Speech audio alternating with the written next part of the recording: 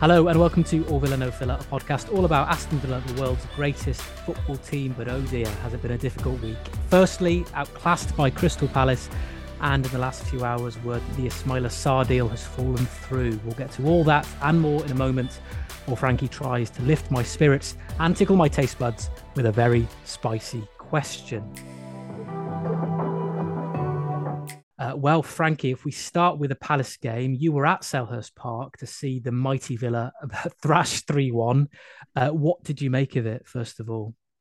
Is this the bit where I do that Mark Lawrenson voice? I mean, I think so. I think now seems like an appropriate time for it.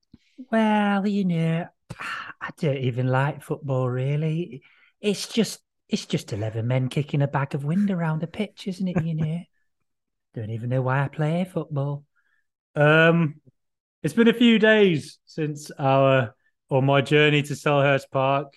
I liked the ground, proper old school. Also, where they filmed Ted Lasso, which is how I convinced my girlfriend to go there. Right.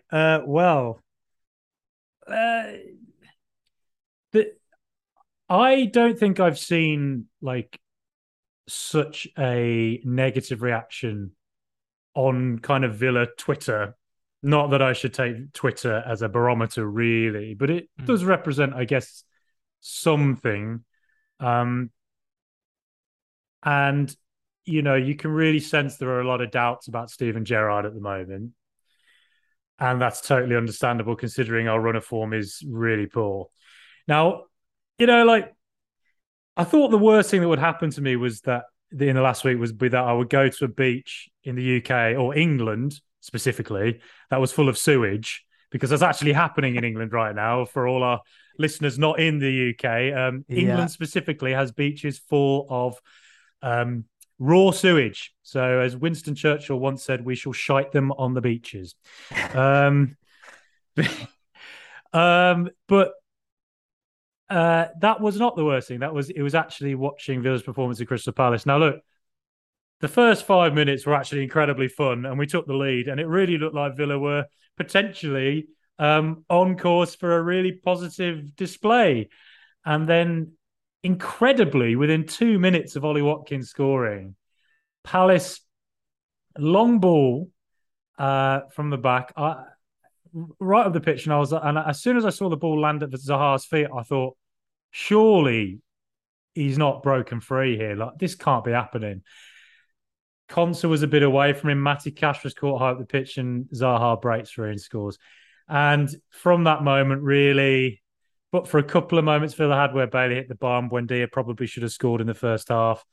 Palace just outclassed Villa. Villa had no answer to Eberechi Eze, no answer to Wilfried Zaha. Eze particularly really impressed me. I think, the thing I thought that I couldn't believe watching live was that, Villa playing it around at the back, it would be that Martinez would play it to Mings, and then Mings would play it back to Konsa, and then it would be back to Martinez. Then Martinez would look for Cash. It was all very predictable, and it was all, as soon as Palace put Villa under pressure, we looked panicked. We looked like we were going to lose the ball. We looked unimaginative. And then we would resort to hoofing it because we were panicking. And that just leads to Pedersen generally winning the ball in defence for Palace, and they regain possession. There was nothing in midfield to come and grab that ball. And I think through the whole game, it felt to me like Villa needed either an extra body in midfield or a different player in there, because McGinn really struggled. Ramsey looked a bit lost. And Kamara was just kind of tied up with trying to sort out Eze and was it Mateta or Odsonne Edouard? Jeffrey Schlupp as well first up. So there was just no one in midfield to come and grab that ball, to take possession, take the game by the scruff of the neck. So when in the second half, we were 2-1 down at this point, I thought it was about the 60th, 5th, 70th minute, and I thought, surely the midfield's going to get changed. And instead, Danny Ings got sent on, for Leon Bailey. Now, yes, I think Bailey probably should have come off, because I thought I've seen him be praised for his performance, and his assist was really clever for Watkins. And yes, he hit the crossbar, but ultimately, I actually thought he was quite wasteful. I wasn't that impressed. But he is our only out-and-out winger, and he has the ability to change games. But yeah, I thought it was the right time to bring him off. But Ings coming on and no midfielder coming on was very confusing to me. And it was a little bit hit and hope, I thought. It was a bit like, we'll go back to the formation we won against Everton with, the diamond formation, Buendia in behind the two strikers. But to me, I thought, I don't think this is going to work. And then Palace absolutely destroyed us for the next 5 minutes. And it all accumulated with that goal, the third goal that they scored, which was a really well-worked bit of play. And then eventually Luiz came on. Yes, Luiz, statistically, if you look at it, he had more key passes. He did better, but at the same time, it was 3-1, and I think Palace were just sitting back. Had Luiz come on earlier, either for McGinn or as another body in midfield, maybe things would have been different. We don't know. But at the moment, it really looks to me like Villa are playing with absolutely zero confidence. They don't have the confidence to play it around at the back. They don't have the confidence to get it forward and get it to a player who's just going to hold it up. The midfield just isn't there. There isn't anything there from what I could see in that 4-3-3. So, yes. Look, I don't want to be like too like negative about it all, but coming away from that game at Selhurst Park, I think any team would beat Villa. Like watching that, like just that performance, and there's a lot to think about for Gerrard and the coaches. So, look, we'll talk more about Gerrard and that in the next little bit. But what did you think, George? I've gone on long enough. I've ranted long enough. Well, this is always the thing. Whenever we leave it a couple of days, Frankie, that we both have time to sort of sit and stew and digest. Is that your baby screaming? That was the noise I made during the game. He's misbehaved, so I've put on the highlights. So he's watching that. He's just seen the second goal. Yeah, he just saw that IU chance where he was left completely unmarked on the far side of the box. Yeah. So I was, as I said, like you, we've had a couple of days really to digest it. I actually didn't see the game live. I was at a wedding.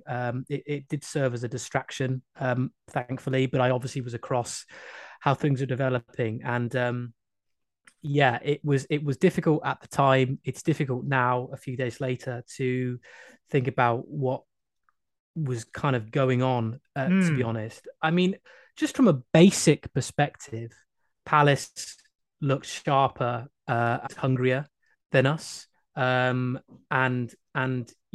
that's kind of, you always think of Steven Gerrard as a player. Those were two kind of traits that really defined him as a midfielder. That he was always a very sort of aggressive, hungry player that sort of played with his heart on his sleeve and always gave everything for the Liverpool cause. But I don't really see that reflected in his. Well, I don't know. You'd have to ask a Rangers fan, but I don't see it reflected certainly in this Aston Villa team at the moment, which is really concerning.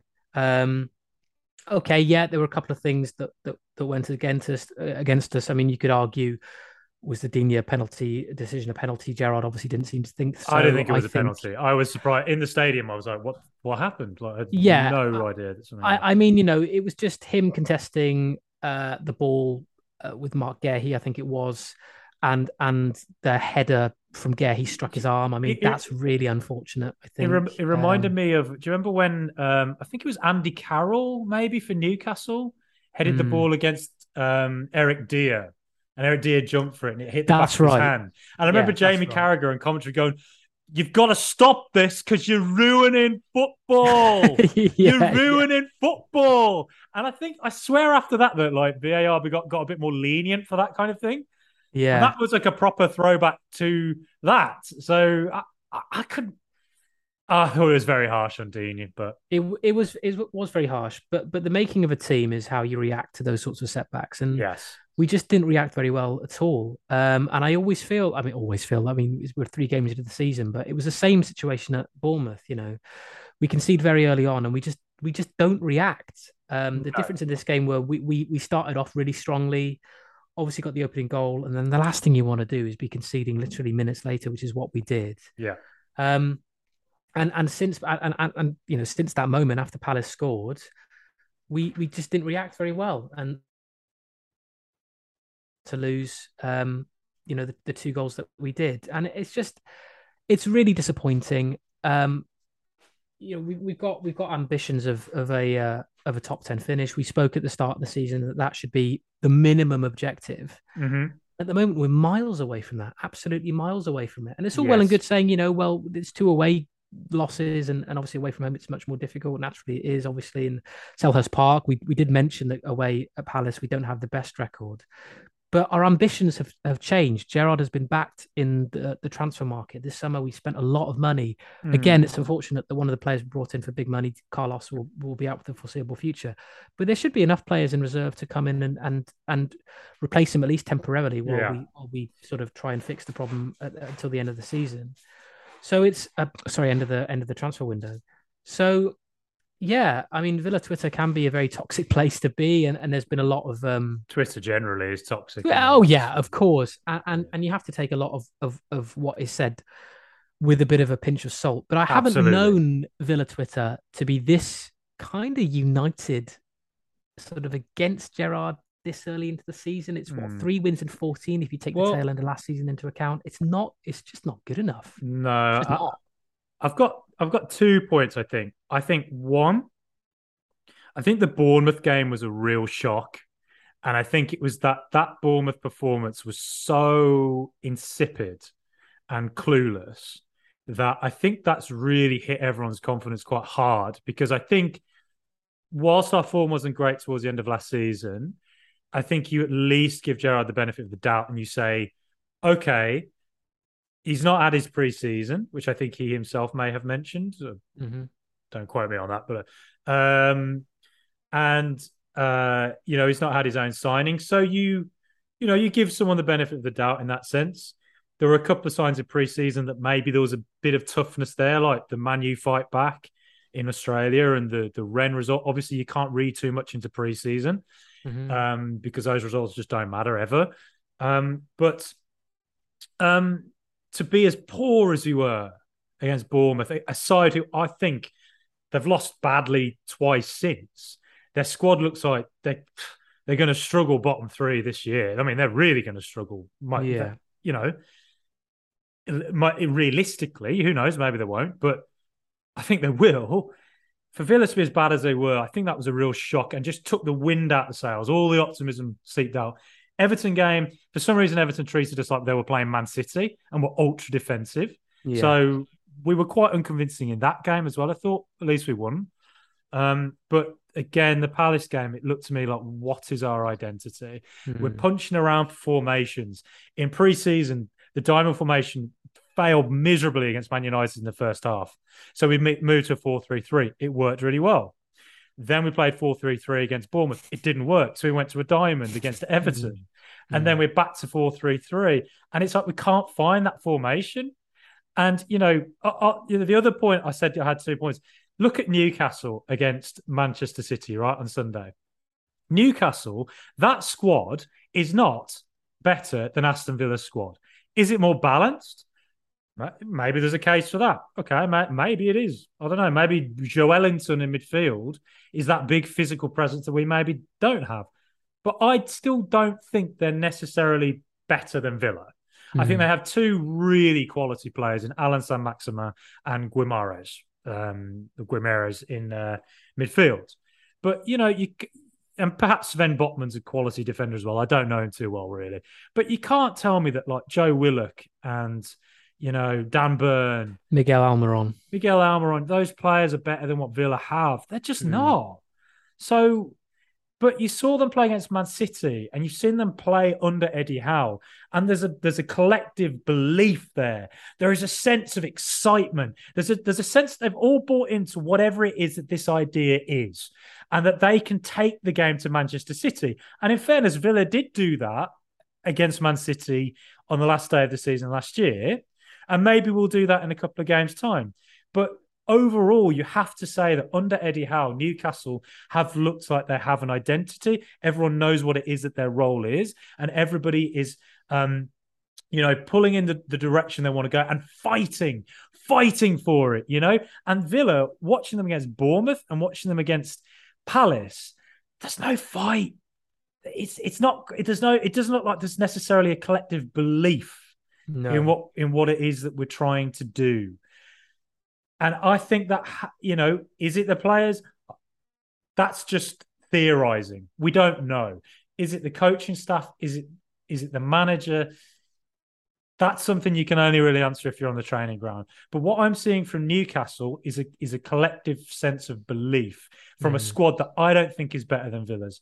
And I think Villa surely have to be playing better against Palace and Bournemouth than we have done with the players that we have. Well, if you look at it just from a purely objective point of view, you've got Argentina #1 in goal. You've got Mings, England centre half. You've got Cash, Poland right back. You've got Digne, France left back. You've got Kamara, France centre midfielder. You've got McGinn, Scotland captain. You've got Jacob Ramsey, England under-21. Watkins is will feature for the England team as well. They're almost man for man, player for player. That is a whole team of international players. Yeah, if they're good enough in the eyes of the international coaches to be selected for their nations, there is no excuse. There is no excuse for them not to perform to the utmost of their abilities. They have ability. It's proven. They've proven that at the various clubs they've been at before, and they've proven that at Aston Villa as well over the last couple of seasons. So, for me, it then boils down to: are they being motivated enough? Is it a tactical issue? It sort of. I'm not exonerating the players. I think I think that's always something you need to look at when you're staring at a really bad run of form in the face. Yeah, but equally, you've got to think. Looking at that squad, you should be able to get a tune out of them. And if we're not doing that, then where does the blame lie? And as I said, if we're looking at what Villa Twitter has been spouting the last couple of days, the finger is really pointing at Steven Gerrard. And to be honest, I think from my point of view, I'm sort of agreeing with it because, as you mentioned earlier, there is this chopping and changing in formation and personnel. He doesn't know the right players. He doesn't know the right formation, the right system. The substitutions have been concerning. I think, you were at the Palace game. As I said, that sub didn't make sense to me. No, exactly. You said the midfield was being overrun. Why are we bringing on a centre forward then? We're not football managers, but Gerrard is. He should be looking at it. Well, I did win the Premier League with Northampton once on Football Manager, so don't you forget. Well, there we are. No, I don't want to forget. That's a hell of an achievement, Frankos. I think you mentioned Daniel Nardiello was your main man. Yeah. But yeah, if fans can kind of see that from the stands, from the touchline, why does that not seem to be clear to Steven Gerrard? But hey, I'm more that it's 3 games in. I don't want to be in a position where I'm saying Gerrard out. I'm really not that yet. But I really we need to see an improvement against West Ham on Sunday week. West Ham, who are they bottom of the table now, winless in 3, haven't scored a goal yet. I'm nervous, Frankie. They'll come to Villa Park, and I'm a bit anxious about that game because if we lose that one, then alarm bells well and truly will be ringing, I think. Okay, we'll move on to the spicy question in just a moment. But as it is the end of August, we're reaching fever pitch when it comes to transfers. We've had a couple of players leaving Aston Villa in the last few hours. Ismaila Sarr was a player who we both felt probably, Frankie, he was about to join. We'll start with him. First of all, we had a bid of around £25 million accepted by Watford, but clearly there's been something happening behind the scenes, which has meant that deal now seems to be off. What's your reaction to it? I mean, obviously we don't know for sure, but just as we've been talking, really, there's been a few updates. Fabrizio Romano has been speaking about what's been going on there, and he seems to think that it's something to do with the entourage of Ismail Assar or the player himself, perhaps moving the goalposts when it comes to personal demands. So, if that is the case, does that change your perception of how that deal was moving forward? Yeah, I think again, I've seen like quite a just from some of the more visceral wings of some of the fandom. I think that there's a lot of this is embarrassing and all this. It's not embarrassing at all. You in football transfer windows, you make bids for players. Sometimes they get accepted, and then sometimes the deal breaks down on wages, structure, and that seems to be what has happened here. It's just what happens in football. I think initially when I saw the Ismail Assar bid had happened, it was as I was walking back from Selhurst Park, and I was not in the best of moods. So I think I was just like, well, what is this? We don't have a winger. I don't know what are we doing? But look, as I had time to sort of mull over it, I could see why Villa went for Sarr, because ultimately we only have one pacey winger, really, pacey, skillful winger, which is Leon Bailey. And, Bertrand Traore has gone to Istanbul, and I think El Ghazi doesn't seem to be involved really at the moment, and also Trezeguet has gone to Turkey. So, so the Sarr signing attempt makes sense. I personally think it's probably a good thing that Villa aren't willing to go, we're going to put you on huge, ridiculous wages, because ultimately, I've seen a few people mention, that comparing Villa to Everton, right? What Everton did, where they put themselves in a huge amount of debt. With big purchases and big bids for players. I'm glad to see that Villa aren't necessarily just allowing players to dictate, that they're at least saying, there is a limit to what we can pay players, and we're not that desperate. Ultimately, could Sarr have added something? We had a really interesting interview with Toby Gillies, who's a Premier League commentator, Watford fan, really knows his stuff. And it's frustrating that I put that interview out, and then within about an hour, the deal had fallen through. So all that work. It was a bit like when I put out that piece about Bentancur, and as you called it, George, the Bentan curse. Didn't quite work out. But look, deals fall through. It is what it is. I don't think it's a sign that Villa are panicking or scrambling around. And I think actually maybe it's a positive sign that Villa aren't willing to just allow players to dictate. But I think it probably insinuates as well that there are still moves to be had in this transfer window. It's a bit of a transfer shift, isn't it? Because us as Villa fans, we were sitting there all smug, wrapping up all of our deals before August even got underway, and thinking, we can sit back and just enjoy it while there's a mad scramble by the other Premier League clubs around us to try and, improve their teams. Well, look at us now. Yeah. We've really changed tact, haven't we?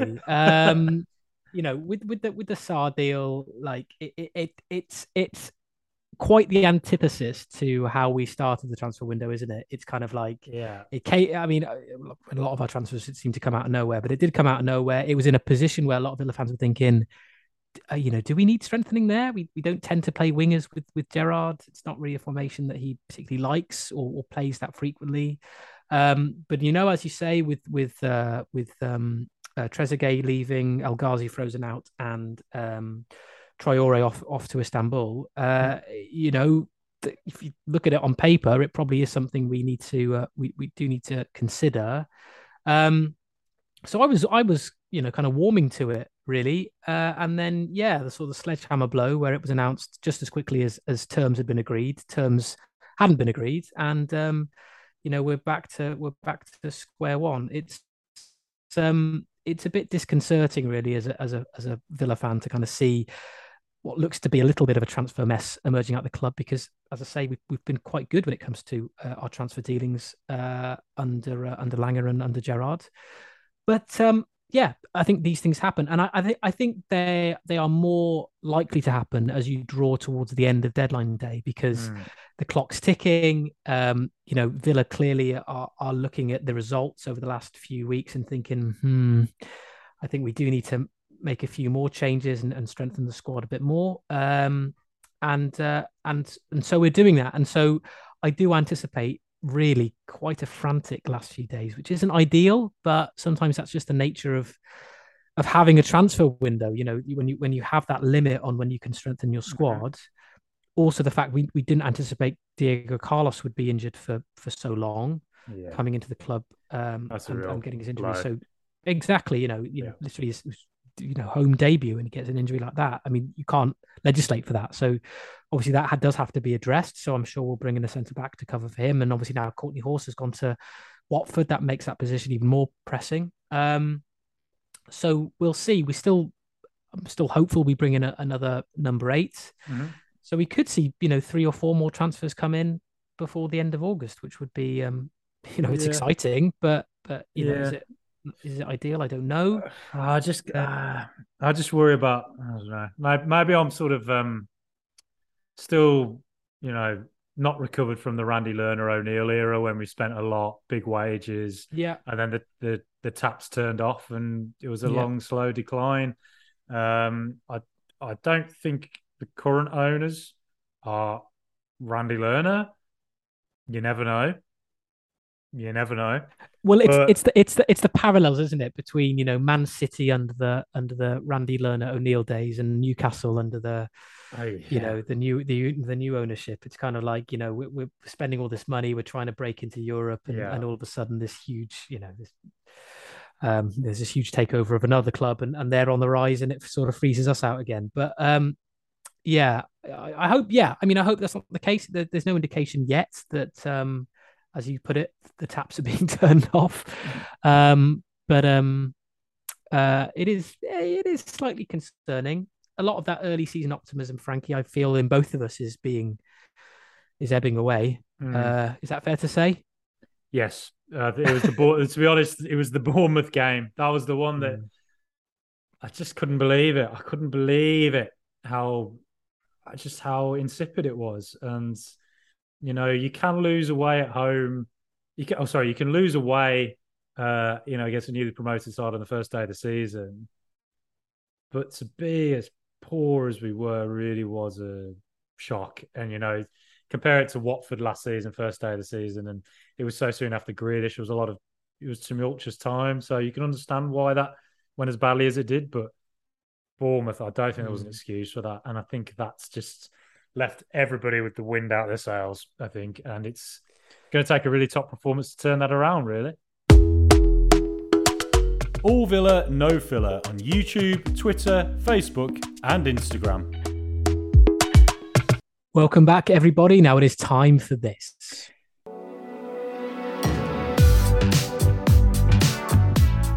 Things are about to get very hot and heavy here on the All Villa, No Filler podcast as I ask the spicy question. Today, George, I'm asking you. If Villa lose their next 3 games or fail to pick up a win against West Ham, Arsenal and Man City, could Steven Gerrard be on his way out of the club?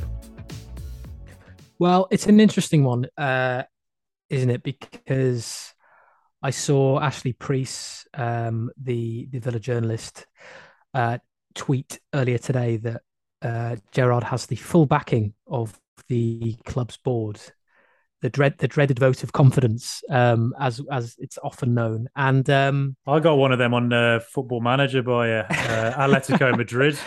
A week later, soon after we were sacked. Draw exactly. With Elche, and that was the end of that. It's always the way. Well, this is the thing. It's if it's become so big a deal that the club's owners are sort of telling local media that that they have full confidence in the manager. Behind the scenes that really they're probably thinking we're a little bit anxious about how things have started, which it's fair enough. They've invested so much money in the club and They're still continuing to back him. Obviously, the Saad deal would have been around £25 million. That's a lot of money, obviously, for a footballer. So he's been backed this summer. He was backed in January with the Coutinho loan, which obviously became permanent. The Kamara deal, I know that was a free, but you're assuming that his wages will be significant given the interest from other clubs. Yeah. So yeah, I mean, this is what happens if you're backed in the transfer market. You'll be expected to deliver on the football pitch, and at the moment, we're not delivering on the football pitch. So this is the way modern game works. And Premier League legend or not, you're defined as a manager by the amount of games that you win, and if we're not winning enough by their standards, then you've got to go. I mean, from my perspective, I genuinely want to give him time. I don't like seeing managers being chopped and changed. It's a sign of a club that's not particularly well managed. You don't want to be turning into a club like a Watford or a team like that where you're replacing, or Chelsea, replacing managers every other season. For me, it doesn't work. But it works for Chelsea. Well, and Real Madrid. Yeah, no, they are Chelsea and Real Madrid, and they have a lot of money. They are Chelsea and Real Madrid, and they do have a lot of money. And yeah, I mean, you can look at it in terms of a changing model of football, that you now have these directors of football that are in charge of the signings, and the manager plays much more of a backseat role. Their focus is primarily on sort of decisions made on the football pitch. So they are seen as probably more dispensable than they were, maybe 10, 15 years ago, maybe even longer. So yeah, I mean, in this modern age, managers are very dispensable, and Gerrard is dispensable despite his notoriety and his fame and everything else, and his ability to attract players. I mean, I think a lot of the players that we signed, we talked about this before, wouldn't have come under Dean Smith. They just wouldn't have seen him as a big enough name to attract players to Villa Park. Gerrard is that big name that gets people to play for us. But whether his tactical ability as a manager can he get the most out of the players that he's attracting to Birmingham? I don't know. As you say, the next 3 games are crucial. West Ham seems like a massive game of those 3. I mean, the other 2, what you said, Arsenal and Man City, 2 teams in, Arsenal in very, very good form, and Man City are Man City. So you're thinking he needs to win at least one of those ones, and if it is, then it has to be that West Ham game against Villa Park a week on Sunday. So yeah, big game, that one, big game. Yeah, it's a unique test for Gerrard, really. I'm not sure he's ever had to face this level of difficulty in his managerial career yet. He started off badly at Rangers. He did start off badly at Rangers, but different level of scrutiny. I'm not saying that Rangers aren't a massive club, and they certainly are up in Scotland. Mm-hmm. But there is a different level of scrutiny on the SPL than there is in the Premier League. It's different because Rangers are always going to be Rangers and Celtic are always going to be the top 2 teams, and in the Premier League with Aston Villa, it's a very different test, and this is a really difficult moment for him. And as you say, West Ham. Oh, we're going to talk about it in the next section when we look ahead to the next game. But it is a game suddenly that really takes on big, could potentially have big consequences. Because Arsenal and City just look like 2 teams at the moment. Well, City always, but Arsenal particularly with their current form look like Villa are not going to find it easy against them. But you never know. Like, this is the moment for him to prove what he is as a manager. This is the moment for him to get a tune out of these players, for these players to collectively rally around and to fight, and for Gerrard to give them a structure that they can work with and a plan that they can work with that's going to take it to West Ham, Arsenal, and Manchester City. That's what he's getting paid for. That's what the coaches are here for. That's why Neil Critchley's here. So, it's collectively they have to pull themselves out of this early, middle sort of feeling that we're in a bit of a rut already. And do we have the character to do that? We're going to find out in the next few games. But also, it'll be an interesting one for Christian Purslow if this doesn't work out. So far with the ownership, it's been, we can't argue with it. It's been pretty great. I also love the way they've targeted, the youth team in the last few years. It's been a real, and it's been a fun ride with, when we had Grealish and Dean Smith there, Villa fans, and such prominent roles in the club. Obviously now it's a very different atmosphere. It'll be interesting to see how Sir Wilson Edens react to this if it doesn't work out. And was Gerard Purslo's man? Again, we're not there. We can say he was. We assume he was. They knew each other from their Liverpool days. But it'll be interesting to see how Sir Wilson Edens react if it doesn't really work out. Hopefully we pull it together. We said at the start of the season, didn't we? And at the start of this podcast, that the expectations have changed at Villa Park. Last season he came in midway through the season, replaced Dean Smith, and his job basically was to just obviously ensure that we were nowhere near the relegation zone, and to just to kind of like start to build something. And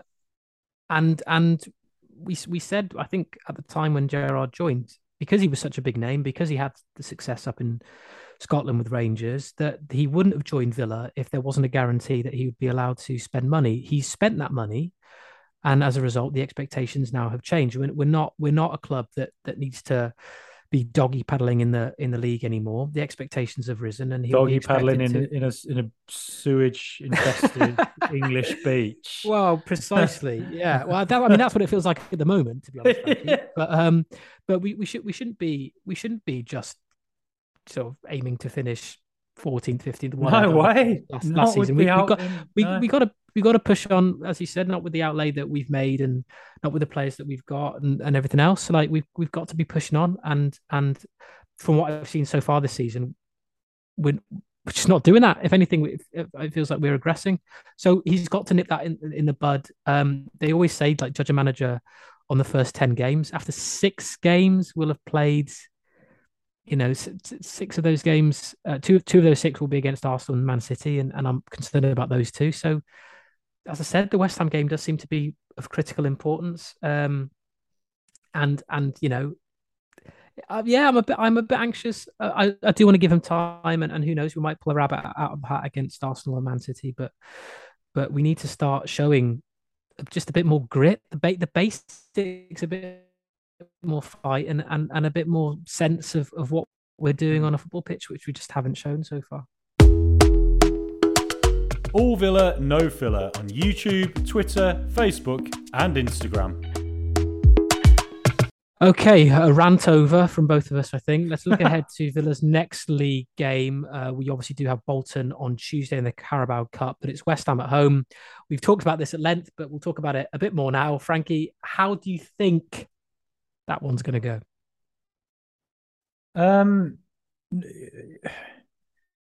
Normally, I sort of dread West Ham because there seems to be a bit of a bogey team for us.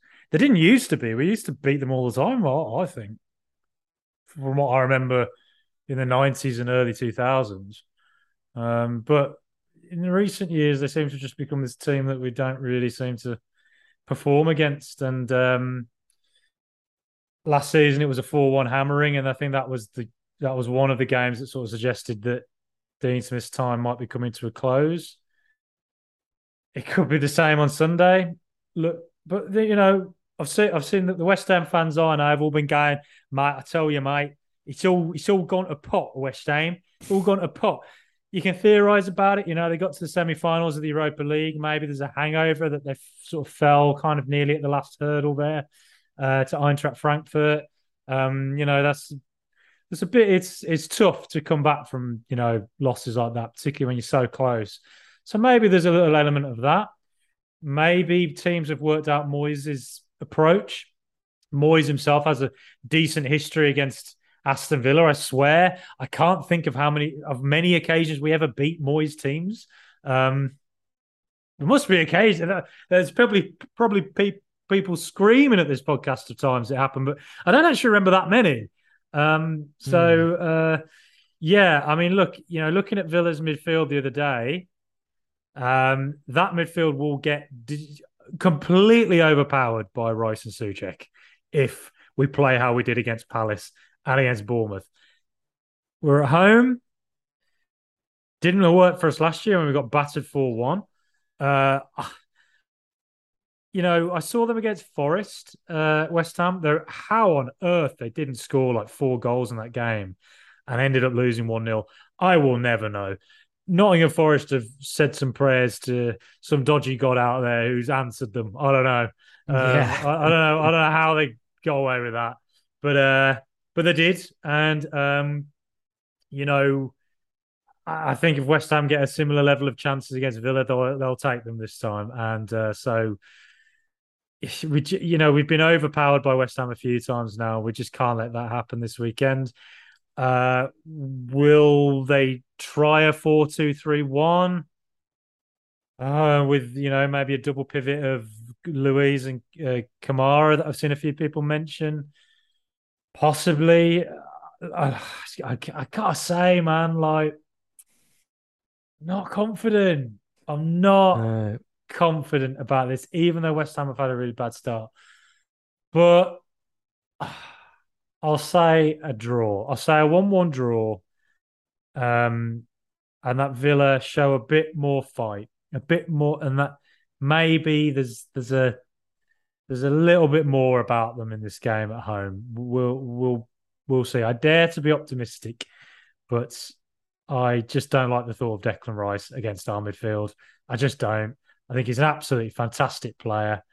And I think I'm not sure we're going to be able to handle him, but maybe we will. What do you think, George?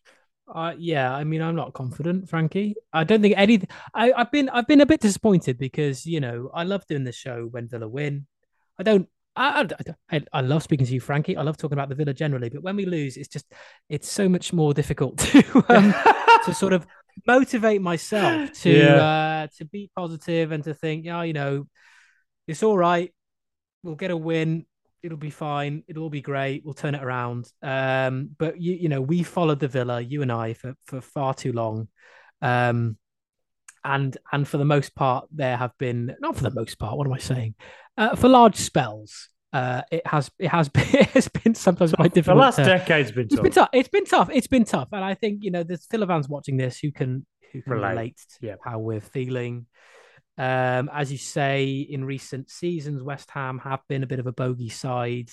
They just feel like tougher than us. You know what I mean? It's I feel like sometimes it's the toughness. I always mention West Ham when I say what are Villa lacking. It's a bit of a West Ham thing. They don't have that. Which makes the Carlos injury so much more difficult to bear because Carlos represented that physical toughness and ball playing as well. He was good and on the ball playing, all of that, which we have lacked. I don't like to see us so limp as we have been in recent games, and that is something I'm sure West Ham will look to exploit. Set pieces. We've been through this time and time again already at the start of the season. At the end of last, I don't know what's going on with set pieces, and West Ham are the set piece kings. So again, that's something to be worried about. The mentality side of things, as I said, as soon as we conceded against Bournemouth, as soon as we conceded against Palace, sort of heads dropped, anxiety, lack of belief. Playing at home, obviously, generally speaking, that's a good thing. But if you're playing for a club with the high expectation and you sort of go a goal down or 2 goals down, I think the players can feel it from the fans in the stadium, that sense of sort of disappointment and frustration. So that could play into things. I don't know, Frankie. Look at us. Very, very tough. This is therapy. Three games into the season, and this is how they've got me talking. It's ridiculous. My name is Francis. I've just been to Selhurst Park and seen my football team lose really insipidly. Well, I was relatively confident ahead of the Palace game, and that turned out how it did. And now I'm sort of negative ahead of the West Ham game. So maybe I'll be proven wrong. But I am a bit anxious, and I hate to say it, but I think West Ham might do us 2-1. I think. Yeah. Well, I apologise. Yeah. Well, turning into Andy Murray. Yeah. Really happy. Really You're going through all the sort of depressed sounding sports celebs, Lawrence and Murray. Well, But Yeah, it's hard to be confident, isn't it, Frankie? But I'm going to say, prove me wrong.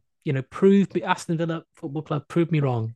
Here's what I would say. Aston Villa have the players to get out of this rut. They have the personnel to do it, and they have some exceptional players. We have great fans who are loud and passionate, and we'll do our bit as fans. The coaching staff, the manager, and the players have got to do their bit, and I believe we can. We will.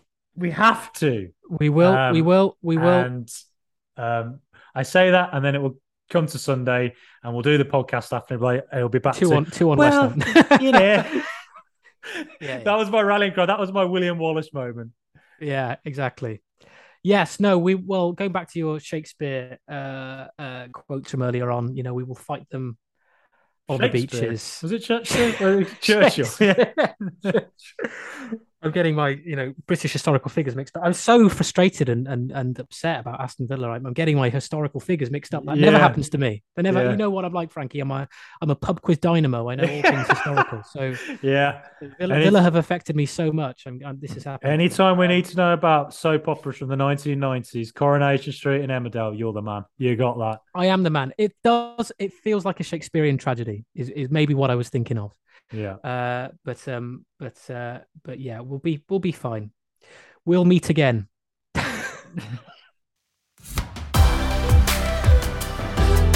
Okay. Thank you everybody for listening and putting up with all that. I've been your host, George Linsky. Frankie, I will catch you later. See you in a bit, George. Up the Villa. Believe. #believe. It is goodbye from me too. We will be back again to review the West Ham game and probably talk about the Bolton League Cup game too. But until then, come on, Super Aston Villa.